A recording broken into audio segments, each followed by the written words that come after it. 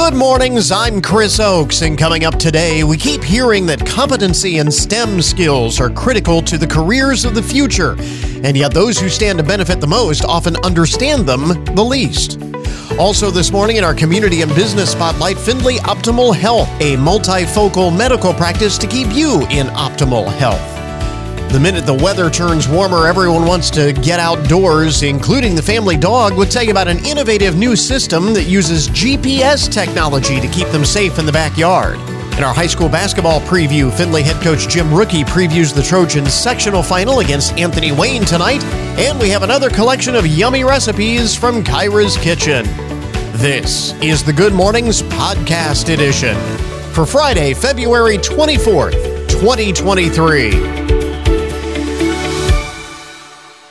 I think it's a big conspiracy. I am not one for conspiracy theories, but I think that this is a big conspiracy between the medical research industry and the greeting card industry and the florists of America and the chocolate makers of America. I think they're all in cahoots, because how else can you explain the fact that this is just now coming to light?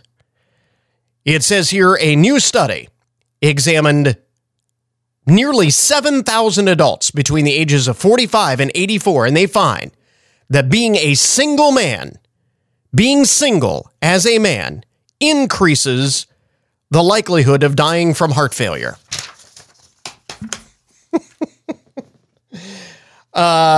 Over the course of a decade, 94 participants received a heart failure diagnosis in this study. Nearly 7,000 people. Men who had never been married were twice as likely to pass away within 5 years after being diagnosed. Where was this information pre-Valentine's Day? Why are we just now learning about this? There's got to be some conspiracy here. Interestingly, men who were widowed or divorced did not show an increased risk of dying. Only those who had never been married. And they were twice as likely to pass away within 5 years after being diagnosed. Marital status, another interesting tidbit of information in this study. Marital status was not a predictor of death for women. Only for men, and only for men who had never been married. A married man's access to support, home health monitoring, and better health behaviors, they say, probably accounts for the difference. But why are we just now learning about this? Where was this information before Valentine's Day? I think I smell a rat. This is kind of interesting. Now that you know that research, consider this. Data from the Pew Research Center says 63% of men under the age of 30 are single. That is up from 51% in 2019. So that's a 12% increase in, 4 years? It suggests that more men are opting to stay at home post-pandemic, they say. Psychologist Fred Rabinowitz says that young men are watching a lot of social media, they're watching a lot of porn, and getting a lot of their needs met without having to go out. Okay. In contrast, only 34% of women under 30 say they are single. So 63% of men under 30, but only 34% of women under 30 are single. This might suggest that young women are not finding men of the same age desirable. Well, yeah, because they're spending all their time at home watching social media and porn. That's not that hard to figure out. But again, what these two things suggest is that within the next 5 years, a large number of young men are going to drop dead. That's basically what they're saying. Large percentage of the male population is about to drop dead. Let's see. Now, this may be one reason why there are so many single men. This is a TikTok video that has gone kind of viral It's from a woman by the name of Nadine Hui, Hui. Is that how you pronounce it? Hui? Nadine Hui. She's got social media all abuzz after putting her boyfriend on a probation period to improve their relationship. As a last straw, she said, we decided to do a performance improvement plan. Now, if you are in the corporate world, you know that generally an employer will put a worker on a performance improvement plan as sort of a last resort before letting someone go. You know, if you're at risk of being fired, your boss will call you in and put you on a performance improvement plan to give you one final chance to meet the expectations of your job before being fired. And so that's what she's done with her boyfriend. She said he's an engineer, and sometimes it's really hard to communicate with him without using something that he can already relate to. So this was how she did that. The plan includes weekly tasks, household chores, and things he's responsible for. And if he doesn't improve, he's out of here. Alrighty then. And they wonder why so many men are single. That's may have something to do with it as well.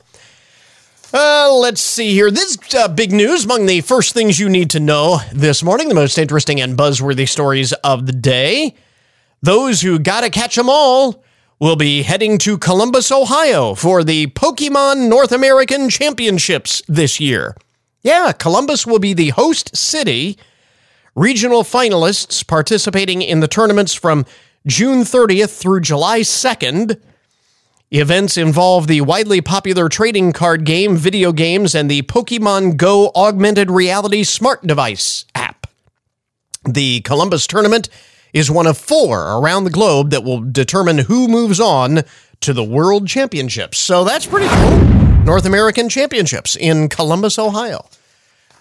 June 30th through July 2nd. I guess are the dates. So if you are not into Pokemon, avoid Columbus, those dates. And if you happen to be in Columbus and people are all wandering around with their nose in their phone for no apparent reason, it's the Pokemon Championships. Now you know. Now you know.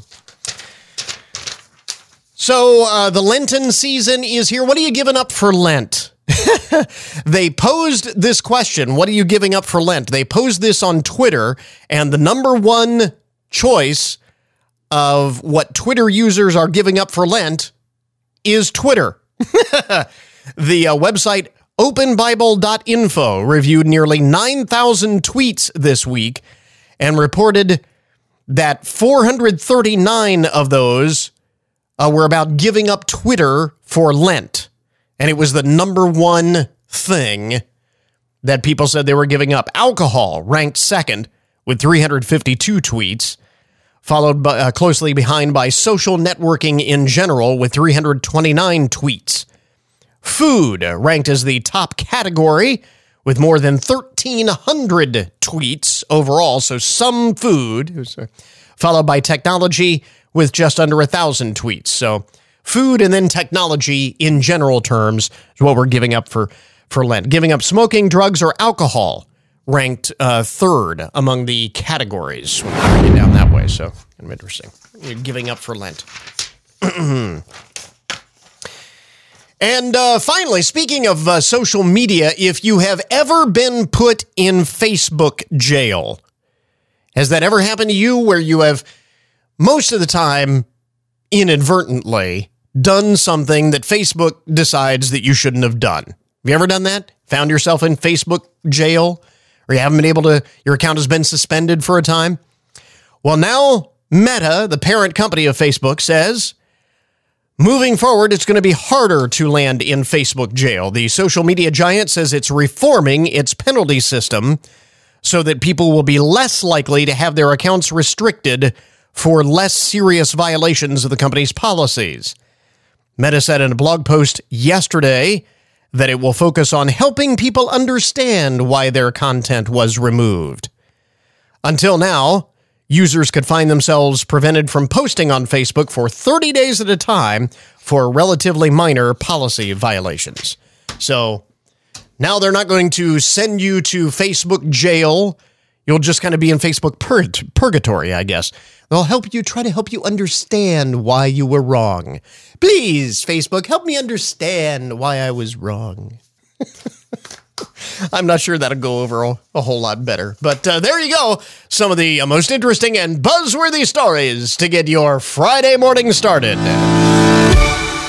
WFIN News, I'm Matt Demchek. Your WTOL 11 weather. Partly sunny today, a high of 32. Partly to mostly cloudy tonight, a low of 25. The Hancock County Veterans Service Office and Owens Community College will be holding a Veterans Empowerment Fair this weekend. The free event will include more than 30 resource booths with information on support programs for veterans. It'll be held at Owens Community College off of Bright Road in Findlay from 9 to 3 on Saturday.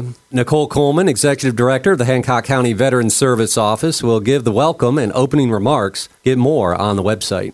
The Fostoria Police Division has wrapped up a very successful 10-month online sting. An undercover officer posing as a child in an online chat room arrested 15 people for allegedly attempting sex crimes against children during the sting operation.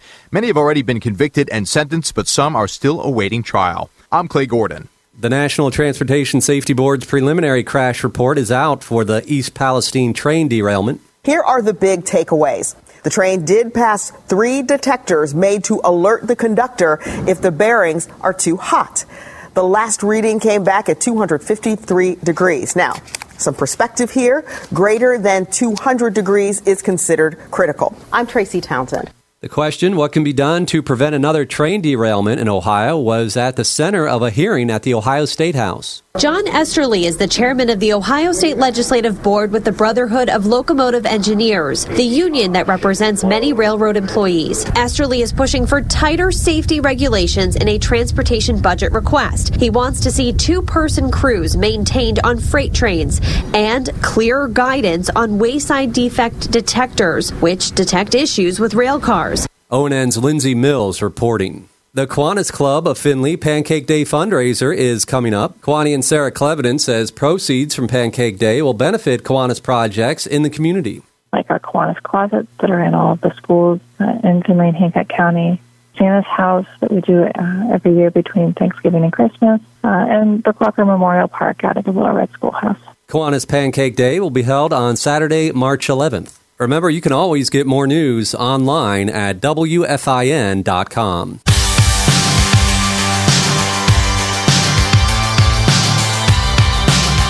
How many times have we heard that the careers of the future will revolve around the STEM skills of science, technology, engineering, and mathematics? And yet, a new survey from IBM reveals a variety of misconceptions about STEM skills, how best to obtain them, and the career fields they open up.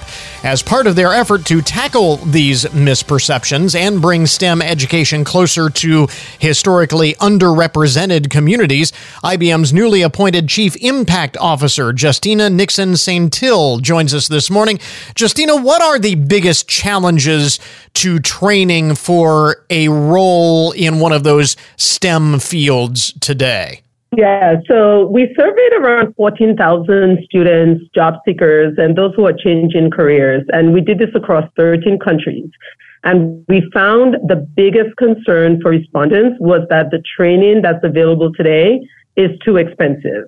But they also shared that they don't always know where to start to find the right training based on their current skills and goals. And they also did not know enough about digital credentials and digital badges and how those can be used to enhance their profiles and resumes. So those were the biggest challenges that they mentioned as part of the results of the survey. So kind of want to focus in on those, kind of take it one at a time. First of all, I'm curious about this. For those who are, again, just considering what career field they're going to go into or looking at changing careers, should these learners focus simply on the technical training aspect of this, or is there also value in learning those more, universal professional workplace skills, if you understand what I'm getting at? Yeah, no, there's value in learning both. I think success in the workplace depends on having both the technical skills and those workplace skills as well. And when we look at what we offer, for example, through free programs like Skills Build, learners can get access to the technical courses, such as in cybersecurity and data analytics and cloud computing, but they could also get access to those workplace skills, where, for example, how to be more collaborative, how do you communicate better in the workplace so that you can get your point across? How do you manage your time? How do you problem solve? So those are some of the other training that's available through the programs that we offer. But you really need those technical skills, but those workplace skills to be the most successful in the workplace. Yeah, the so-called soft skills. So we want to make sure that we don't ignore those. What about these different types of certifications? As you mentioned, there are short form programs that offer credentials. Again, sometimes these are online, they're in person. Then you go all the way up to the traditional college diploma or technical school diploma. How do folks decide what type of training is best for their particular situation and where they want to go with their career? Yeah, I think what's great now is that there's not a one-size-fits-all approach, right? So there are so many choices that are available today for earning credentials and certificates. And also, the job opportunities enable anyone to be able to provide either. So, for example, if you are taking advantage of a 4-year college degree, you can still pursue a digital credential as you do that. And this just really enhances your profile. It enhances your resume. If you're a seasoned worker, you could explore digital credentials as a way to upskill yourself in your current role. We see a lot of people doing that, right? When you consider cybersecurity, every company now wants people to understand what cybersecurity means. How do you protect, yourself, your employees' data, your clients' data? So it's important to just understand that these days. And we see a lot of people in their current roles taking advantage of cybersecurity courses. But if you want to move into an entry-level job and you don't have a 4-year degree, or you're not currently in a role, you can also get that digital credential, and that really opens doors to a really good paying tech job. And I think that's what's important, is that digital transformation is changing the entire workplace and creating all new roles across so many different industries.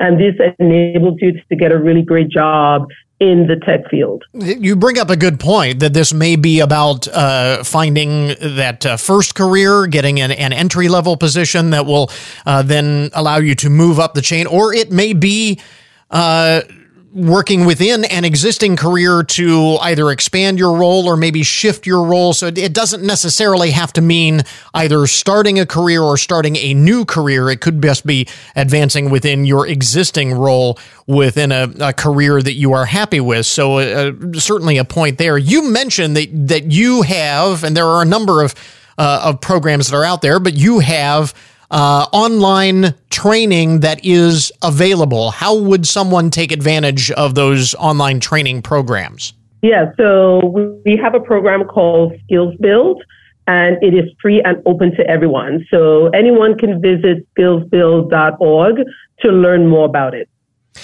Now, is that one of the other things that you mentioned from the survey and we were alluding to, is opening up pathways for historically underrepresented communities in tech fields to pursue careers in these STEM-centered fields. Is that one of the key ways to do that? Yes, it is. In fact, we just announced 45 new partners that we are working with to bring Skills Build to those underrepresented communities.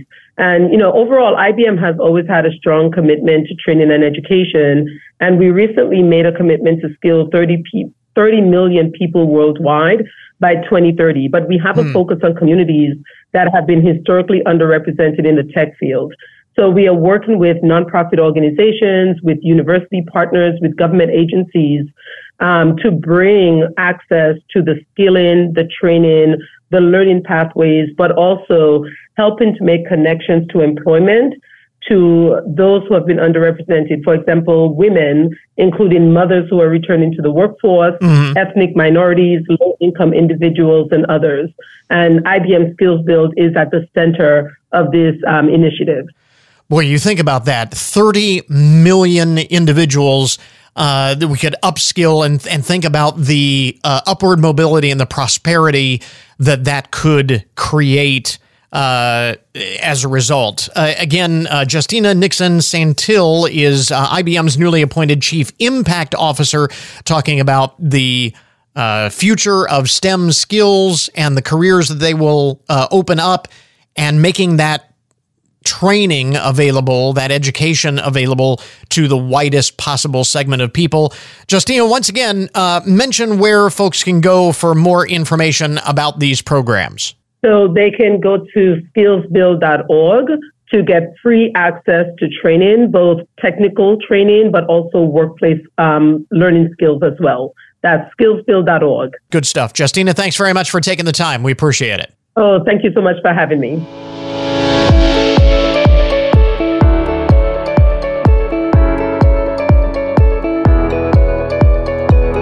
Boy, a big change in the weather from yesterday, wasn't it?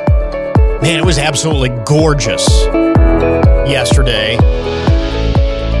Of course, have you ever noticed that every time we get a couple of nice days in the month of February, or we get into March and we get a couple of nice days, suddenly everyone wants to be outside. Now, I didn't get the chance to do that yesterday because I was under the weather, so the closest I got in my misery to being outside and enjoying the warm weather yesterday was laying on the couch, but I had the sliding glass door in the family room open, the screen door, so I got the breeze of the nice weather. So that was the closest I got. But I have noticed that whenever we get a couple of those nice days, everybody suddenly wants to be outside, right? And it makes sense. We've been cooped up for the winter. We want to get out of doors.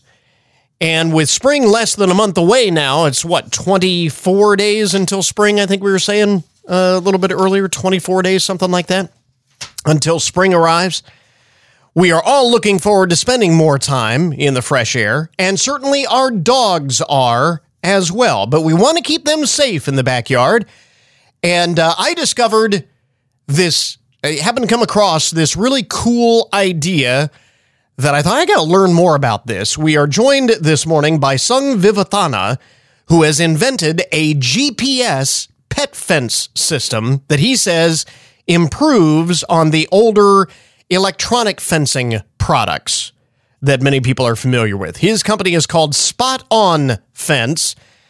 So how does this work, and how is it different from other wireless fences? So Spot On GPS Fence is the world's most innovative dog fence, the most flexible, reliable, and convenient pet containment solution on the market. And how it differentiates from the other products that have been out is what you're referring to is the buried wire fence, which is kind of wireless and physical fences. So what we do is we have incorporated GPS into our system, and we track up to 30 different GPS satellites and patented what's called true location technology into our system. So how does that work, and what are the benefits then for pets and pet owners? So the way it works is you simply draw a fence on your phone and download it to the collar. Okay. You create a fence that is as small as a half acre and as large as thousands of acres. And what the other great benefit is it's highly portable, 100% portable. So once you create a fence, you could take it with you. It's not stuck at home. So not only can you use it at home, you could take your dog and create a fence fishing, RVing, camping at grandma's house. So it's highly portable, and it's the same accuracy you get when you're at home or on the road. So you mentioned that you're using GPS technology. I'm assuming this is the same as the sort of Google Maps that we're familiar with. It's basically the same type of technology? It is the same type of technology, but what we implemented in the collar is a highly sensitive, accurate GPS antenna that is not found on your phone. It is the same kind of map service, so you could actually track your dog to within 3 feet, pinpoint your dog to within 3 feet on a nice satellite image. That's what I was kind of getting at, because I know, like, when I'm using my GPS navigation in the car, sometimes it's real accurate, and sometimes not as much. It sometimes bumps me off onto a side road that it thinks I'm on, or something like this. But you say this is much more the same, only better, much more accurate. That's right, and that's what we wanted to do. We wanted to be as accurate as a physical fence or a buried wire fence, because we know that high accuracy is very important for pet owners and their dogs, because we want to keep them safe, and it could be the difference between a road or your front yard. Sure. So that's why we put in the best technology possible and the true location aspect of the technology. Well, I like what you mentioned too, and it was actually going to be one of the questions that I had. You already answered the fact that this is something that I can take with me when I travel, and it's just as simple as designating a new quote-unquote fenced-in area. That's correct. You can create and save up to 20 fences. So if you go to another home that you have in the mountains, you can create a fence there. And the best part about that is you get to take your dog with you. And when you spend time with your dog and your dog's outside and roaming, running free, being a dog, exercising and exploring, they're really happy when they do that. Yeah. And when they're really happy, they're healthy. And so we allow that bond to happen, and we give the pet owners peace of mind that the dog could be out and roaming and exploring and know that they're going to be within the boundaries that we set. And spending time with our dogs makes us happy. It makes us healthier. It helps with less stress, sleep quality. It boosts your immune system, and so much more.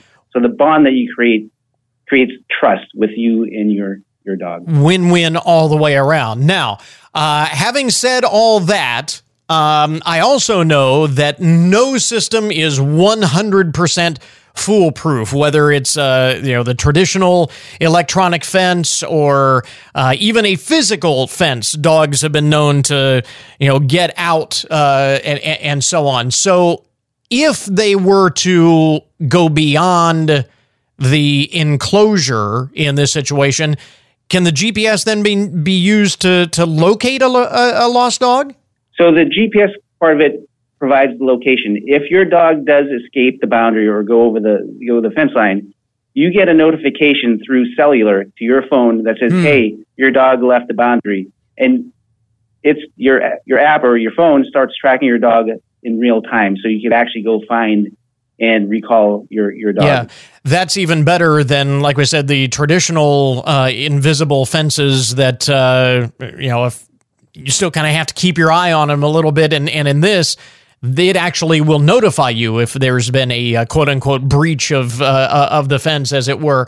So, again, it's called Spot On Fence. Where do we get more information about this? Is this on the market now? Yes, it is. It's on the market, and you can find more information or purchase the collar at spotonfence.com, where we're running a 15% discount with a promo code SPRING. And again, with spring coming, nothing could be easier. You get the collar, you got the app, and you're good to go. It's a really tremendous idea. Again, Sung Vivathana is with us this morning, the inventor of the Spot On Fence, and we've got a link up at our webpage as well if you want to check it out and learn more about it. Mr. Vivathana, thanks very much for taking the time. We appreciate it. Sure. Thank you for having me. I appreciate it very much. Goodmornings.net is our webpage where you can find that link. Pretty cool stuff. So I want to check that out. Now, the Good Mornings Community and Business Spotlight. Ashley Donaldson is here from Findlay Optimal Health, still relatively new in the community. So, Ashley, first of all, talk a little bit of what Findlay Optimal Health is and kind of what your philosophy is. So we are a private practice clinic.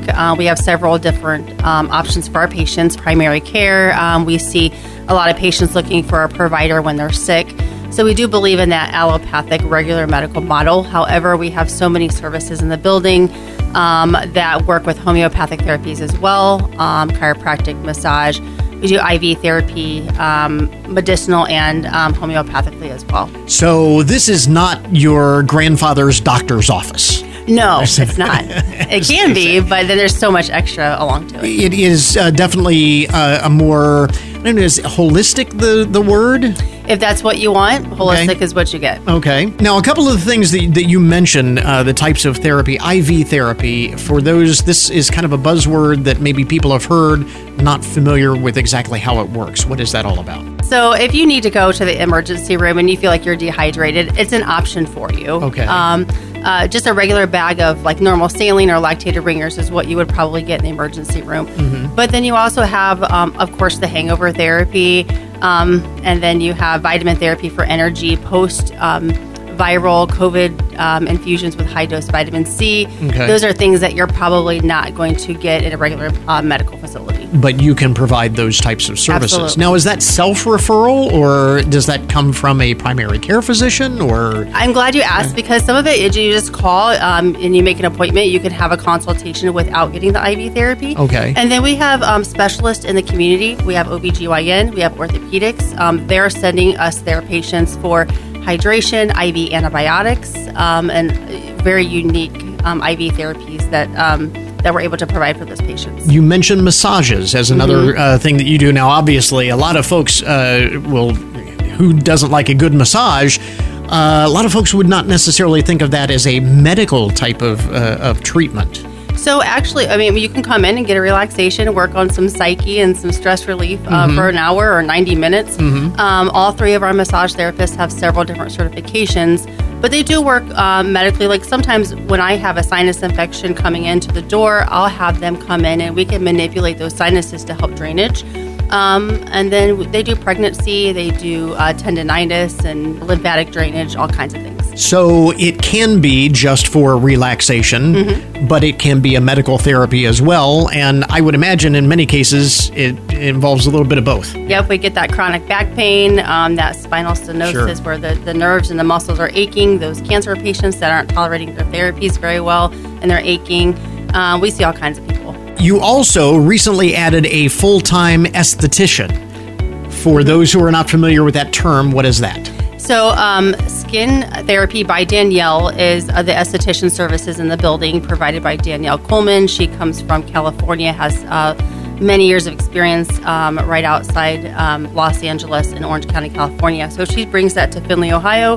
We're excited to have her, and she's doing facials, dermaplaning. She does chemical peels, all kinds of crazy things. Awesome. So if folks are interested in learning more, and again, we've just kind of scratched the surface. You provide an awful lot of varied services, again, for medical purposes, for relaxation, that kind of thing. You know, all kinds of reasons why folks might go to Findlay Optimal Health. How do folks learn more about what you do and how to make an appointment, that kind of thing?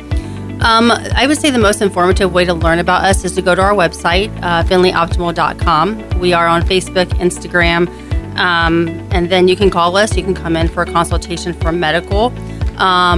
We do take insurances for some services that are insurable. Other things are cash-based. We do take Medicaid.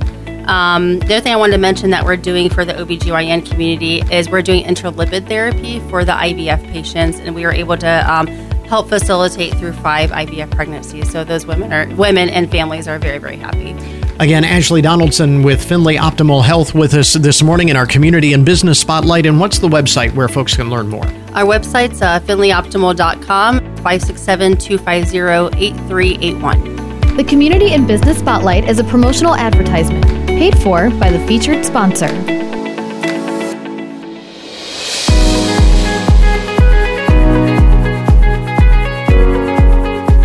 may be my favorite time of year, tournament basketball time. Trojans are in the sectional final against an Anthony Wayne team that has surprised many people this year. Earlier this week, John Marshall spoke with head coach Jim Rookie on the Coach's Corner. This is what you work for all year. The plan is always to be playing your best ball at this point in the season. Last Friday, 64-54 over Lima Senior in the regular season finale would suggest that may well be the case. Jake Bishop with 22, Will Cordonier 17, Luke Weirow had 11, and Sam Ernst 9. Do you feel good with that performance as your springboard into the tournament? Yes, I do. I think really the last month and a half or more maybe, I think we've played well. We've continued to get better. We've had different guys step up some nights, but defensively we've gotten better and better, and that's been really consistent. And we played really, really well for 3 quarters Friday night, and they were down big, and we talked to the kids about it just a little bit. Even mentioned it today that they're pretty good when they don't have anything to lose, and they just start getting after it and flying around and taking chances. And I thought, it might not have looked like it, but we kept our poise and made a couple plays when we need to, and got some defensive rebounds that we needed to get to keep them from, getting closer. And it's nice to beat them twice. Friday, you open tournament play in the sectional final. You are the 5th seed. Your opponent, Anthony Wayne, is number 11. The Generals, though, 14-7, 12-2, and a tie for first in the Northern Lakes League. So I expect that you're planning for a tough game Friday night. Yeah, they have a really nice team. They've won 10 of their last 12 games. As you said, won a share of the NLL with Perrysburg.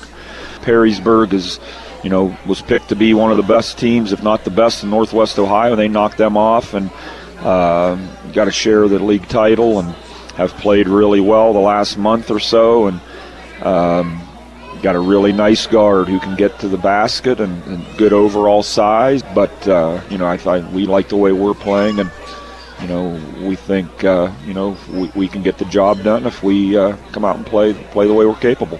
5 seniors on the roster for Josh Arthur. Who do you see as being important to contain? Well, their point guard, number 12, I forget his name right now, but he's a really nice player. He was a player of the year in the NLL. And he just is really good penetrating, deceptively quick, gets into the rim and scores or gets fouled. They have another senior, number 25, who shoots the ball pretty well and has really been a difference maker for them the last 8 or 9 games, playing really well. Has upped his scoring, several points a game, and is probably key to them playing so well. And then a couple juniors that mix in, or sophomores, but their point guard really makes them go. Now, they don't score loads of points, around 60 a game, but they only give up 56, so that would suggest that they focus a lot on defense. What is your approach against that defense? Well, we're going to just try to run our stuff, and we think we can have some success with a few things, and they'll be prepared, so we have to, hopefully we can disguise a couple of things and just be able to execute the way we have, most of the year, and make some shots. It seems like there's a lot of illness going around, just the general population. Are you doing okay in terms of health and injuries? Yeah, I think we're fine. We're healthy. We've had a couple of nice practices so far this week and be ready to go Friday. Fantastic. Findlay coach Jim Rookie, thanks for your time all season. We'll plan to see you again next week. Thank you. Hopefully we will hear more from Jim Rookie next week, because that will mean that the Trojans are moving on. Sectional final against Anthony Wayne. You'll hear it tonight right here on 1330 WFIN, WFIN.com, and 95.5 FM. Airtime 7:10 this evening right here on WFIN. Other games, other playoff action across our family of stations over on 100.5 WKXA tonight. Liberty Benton meets Cary. Now, in the regular season matchup, the Eagles didn't really... they handled the Blue Devils pretty easily, but the Blue Devils actually are the higher-ranked the higher seeded team in the bracket. So clearly they've got a resume to be reckoned with. So that one should be a dandy. Meanwhile, over on 106.3 The Fox, it's OG and Elmwood this evening. You can follow all of the action, the area teams, at the WFIN scoreboard page, powered by ScoreStream and presented by Owens Community College. Go to WFIN.com/scoreboard or get the link at goodmornings.net. Best of luck to all of the area teams, their tournament games this weekend. We interrupt this program to bring you a broken news alert. Let's see if I can get through this without getting into a coughing fit or something. Still feeling a little bit under the weather. Not quite 100% yet today, so I apologize in advance if I have to hack up a lung or something. Off mic. The odd and unusual side of the news. Nearly 24 ATMs have been found dumped in a creek near Washington, D.C. in recent months. Nearly 24 ATMs. The report is that neighbors have been complaining on social media for some time about the devices being dumped in the creek. 8 of them have already been removed by DC General Services crews, and another 10 or so will be hauled away, I guess, before the weekend is out. Local police are working with the FBI to figure out where they came from. Now, that's all kinds of weird. I mean, there are so many unanswered questions in that story. ATMs in the creek. Did they not notice that there were 24 ATMs gone missing? I mean, how is this even possible? I mean, you would think, if you're a bank or something and your ATM goes missing, you'd think that you would sound the alarm about that. You would let people know. They don't know who they belong to. There's so many unanswered questions there. I guess we'll find out. And of course, we'll follow that story because there's much more to it, I think, than what we're being told. This is weird. Santa Ana, California, a man is behind bars on suspicion of trying to run pedestrians over at a middle school. MacArthur Intermediate School in Santa Ana. This happened late Wednesday afternoon. When police showed up, the man refused to pull over and led them on a chase, which ended when he drove into a water channel and flipped over, causing the car to catch fire. He then climbed out and kept running from police on foot. He was found hiding in a drainage tunnel and arrested. Investigators have not said why he was trying to hit pedestrians. That chase, though, sounds like something out of Chips or something. You know, the old TV show or something. Drove into a water channel, flipped over, car caught fire. He climbed out, hid in a drainage tunnel. That's just... It's a bad 70s cop show. Weird. Let's see.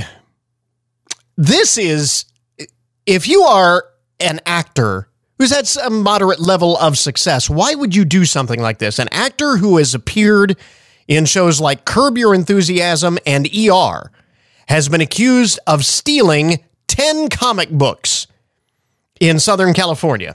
Ray Buffer has pleaded not guilty to petty theft. The business Southern California Comics alleges that Mr. Buffer stole 10 comics worth a total of $850 on October 4th, has publicly released surveillance footage of the supposed crime. Footage shows a man appearing to try to hide the comic books under his shirt and walk out of the store. Another comic store claims that Mr. Buffer stole from them back in September of last year.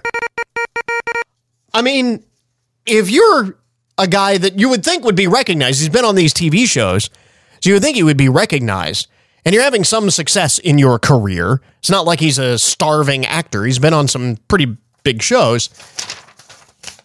Why would you risk all of that to steal $850 in comic books? Just don't get it. All right. Speaking of unusual thefts, a New Jersey man has been arrested for allegedly failing to return a new pickup truck that he took out for a test drive. Instead, he took it to a casino in Atlantic City. Police say Jason D'Angelo took a white GMC Sierra from a dealership Saturday morning and never came back.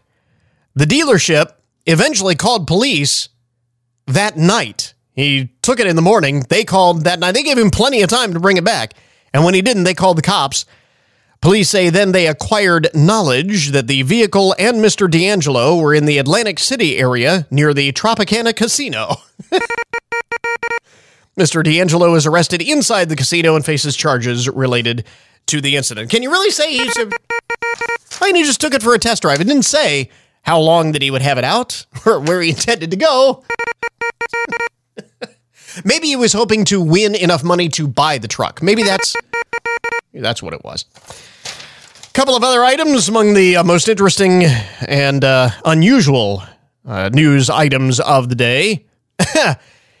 In Arizona, Philip Powers III has been ordered to pay nearly $300,000 in restitution after, here's the thing, he was convicted of setting 3 fires in Arizona, one of which erupted into a 230-acre forest fire. The reason he set the fires, he was out on a hike, got lost, ran out of food and water, and was just trying to signal someone to come rescue him. U.S. Judge Camille Bibles ordered the restitution last week, imposing monthly payments of $200 on top of a year of probation. If he sticks to the plan of $200 a month, he will pay off his debt in 122 years.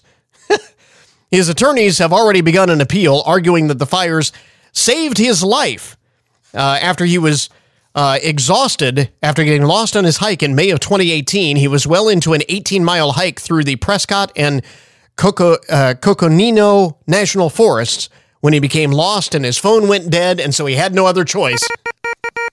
He set a signal fire, one of which erupted into a 230-acre forest fire.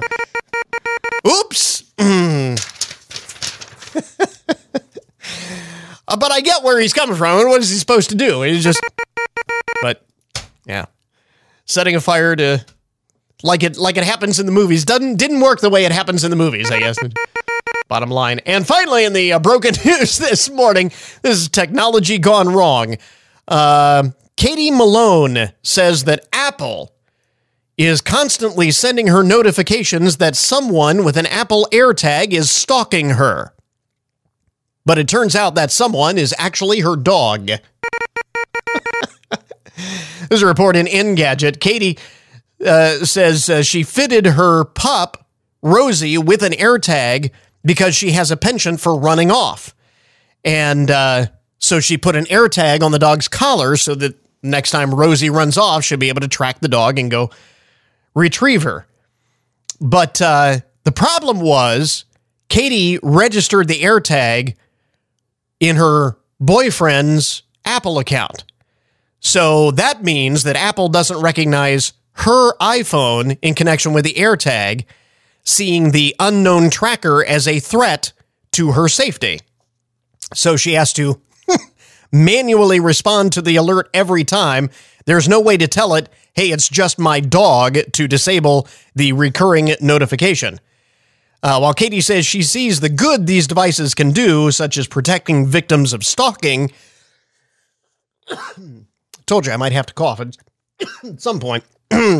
While she sees the good in letting people know and protecting victims of stalking, she says the constant alert notifications are starting to really get on her nerves and are a bit startling to her dog, who is the alleged stalker. Until she finds a solution that works, she said, I could deal with a minor inconvenience knowing that somewhere out there the feature is helping someone else stay safe. So she's at least got the right perspective on the whole thing, but see where that would be annoying after a while. There you go. That is today's Sometimes technology is great, but it doesn't quite work out every single time. There you go. That is today's Broken News Report, an update on the odd and unusual side of the headlines. We now return you to your regularly scheduled programming. Wake up and text. Text and eat. Text and meet up with a friend you haven't seen in forever. Hi. Oh, hey. Text and complain that they're on their phone the whole time. Text and listen to them complain that you're on your phone the whole time. Text and whatever. But when you get behind the wheel, give your phone to a passenger. Put it in the glove box. Just don't text and drive. Visit StopTextsStopWrecks.org. A message from NHTSA and the Ad Council. This message provided by WFIN. And now your daily download, the numbers behind the news and the statistics that shape our lives. How much time do you spend on household chores? How much of your free time do you spend just doing the chores that have to be done? Not the things that you want to do, but the things that just have to be done to keep your household operating.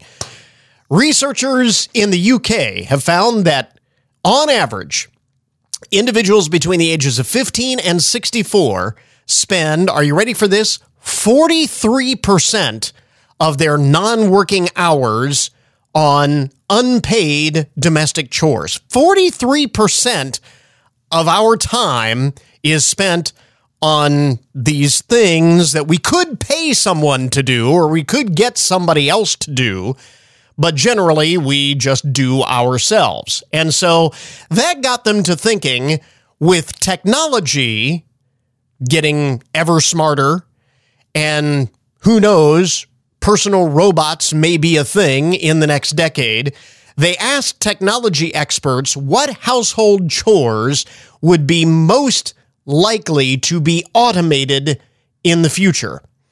And I thought this was interesting. Again, this is within the next decade. Grocery shopping was the task most likely to become an automated chore.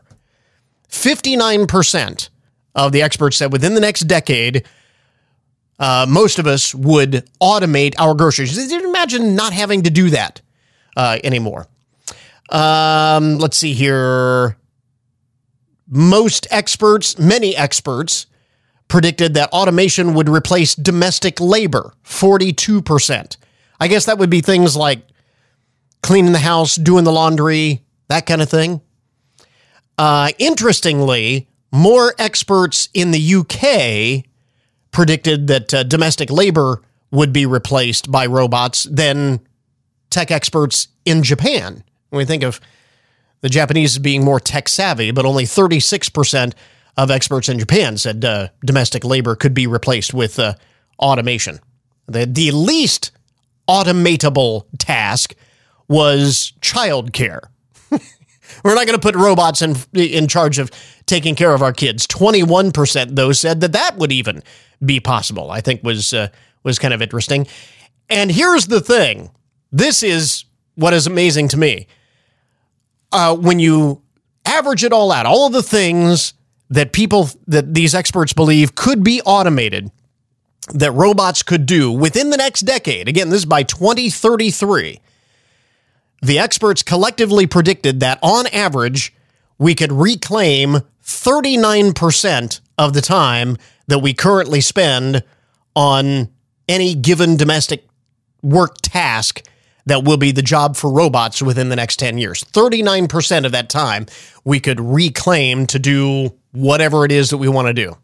So I know that a lot of folks are not all that keen on the way technology and artificial intelligence and everything is taking over our lives. But in this case, if it means recapturing nearly all of our free time to do the things that we want to do instead of those menial tasks that we have to do, is it really all that bad? That would be the upside, I would think. Anyway, within the next decade, they say.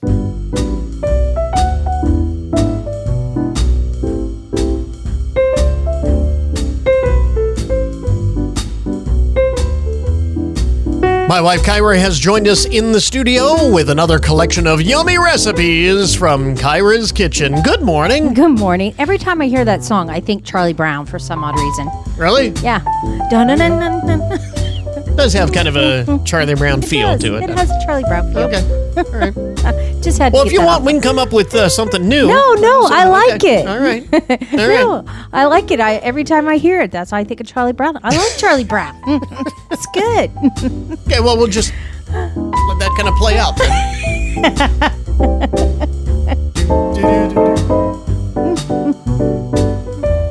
The doctor is in. Yeah. Or in this case, the cook is in. The cook is in. There we go.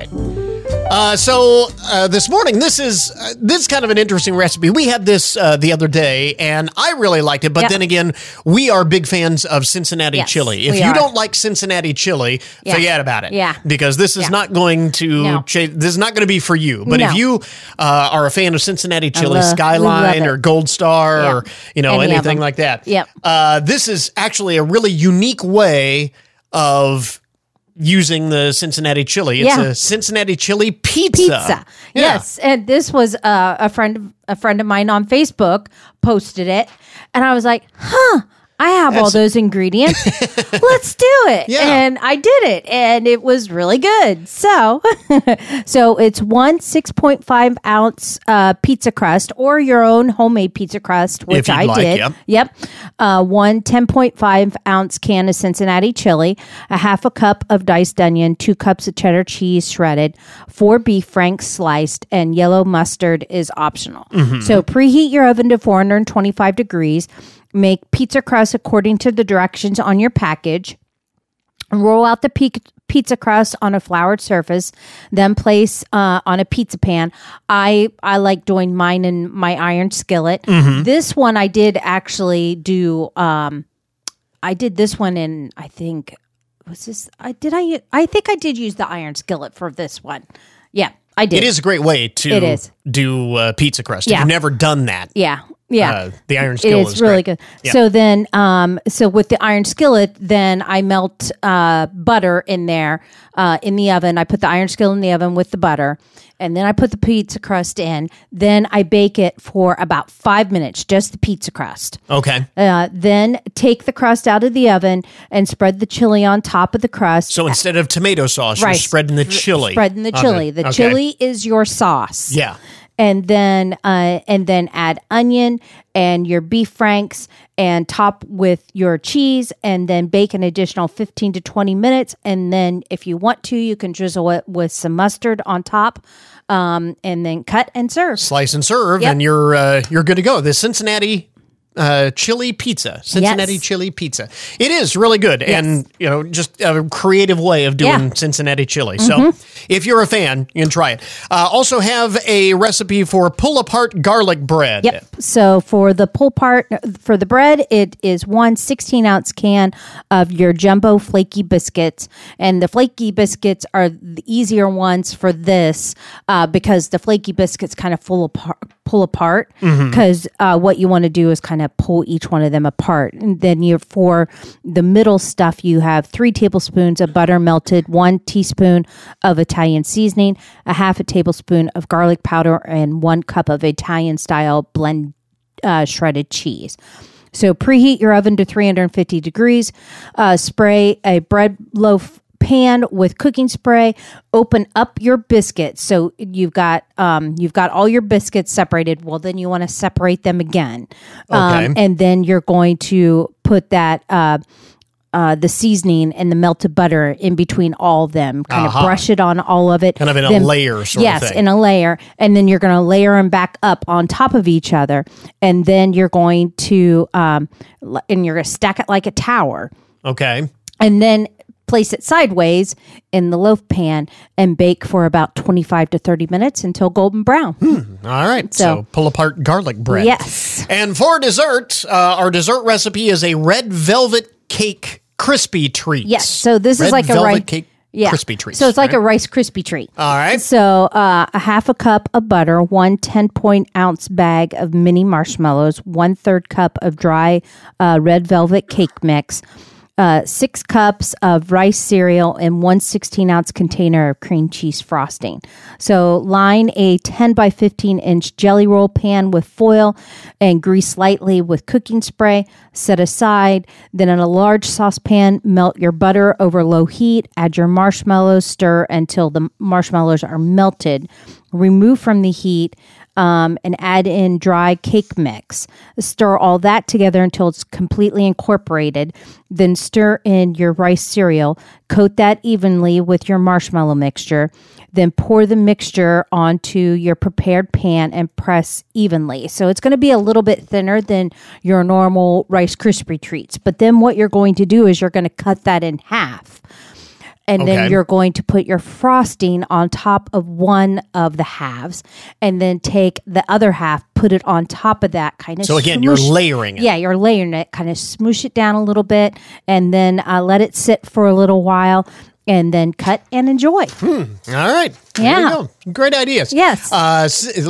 Familiar stuff with a little twist creative twist. Yes. Yeah. Yes. The Cincinnati chili pizza, the pull-apart garlic bread, and the red velvet cake crispy treats. Yes. Those recipes are posted on the Kyra's Kitchen Facebook page. Yep. At Kyra's Kitchen WFIN on Facebook. So if you haven't liked her page, you can do that. We've got it linked up at goodmornings.net as well. And so we're into the Lenten season. Next week, we're going to highlight some Lent-related like recipes. fish, seafood, non-meat recipes. Yep. And here's the challenge. We have a challenge for you to share your favorite of your Lenten recipes. If you have a family favorite that you do during the Lenten season, you can share them again on the Kyra's Kitchen Facebook page. You can email them to us, goodmornings@wfin.com, and we will collect some of those and feature some Lent recipes. We've got time. You know, we do have time. We got 40 days. Yeah, exactly. We've got some time. We got a journey. You can share your favorite Lenten recipes. We'd love to hear them. Again, at Kyra's Kitchen WFIN on Facebook. My wife, Kyra, thanks very much. You're welcome. And that will finish up our podcast for today. Thanks again to all of our guests for joining us on the program today. And remember, you can get more information about all of the topics that we talk about each and every day at our webpage. And that, of course, is goodmornings.net. So until Monday morning, that is Good Mornings for this morning. Now that you had a good morning, go on out and make it a good day, a great weekend. We'll catch you back here next week.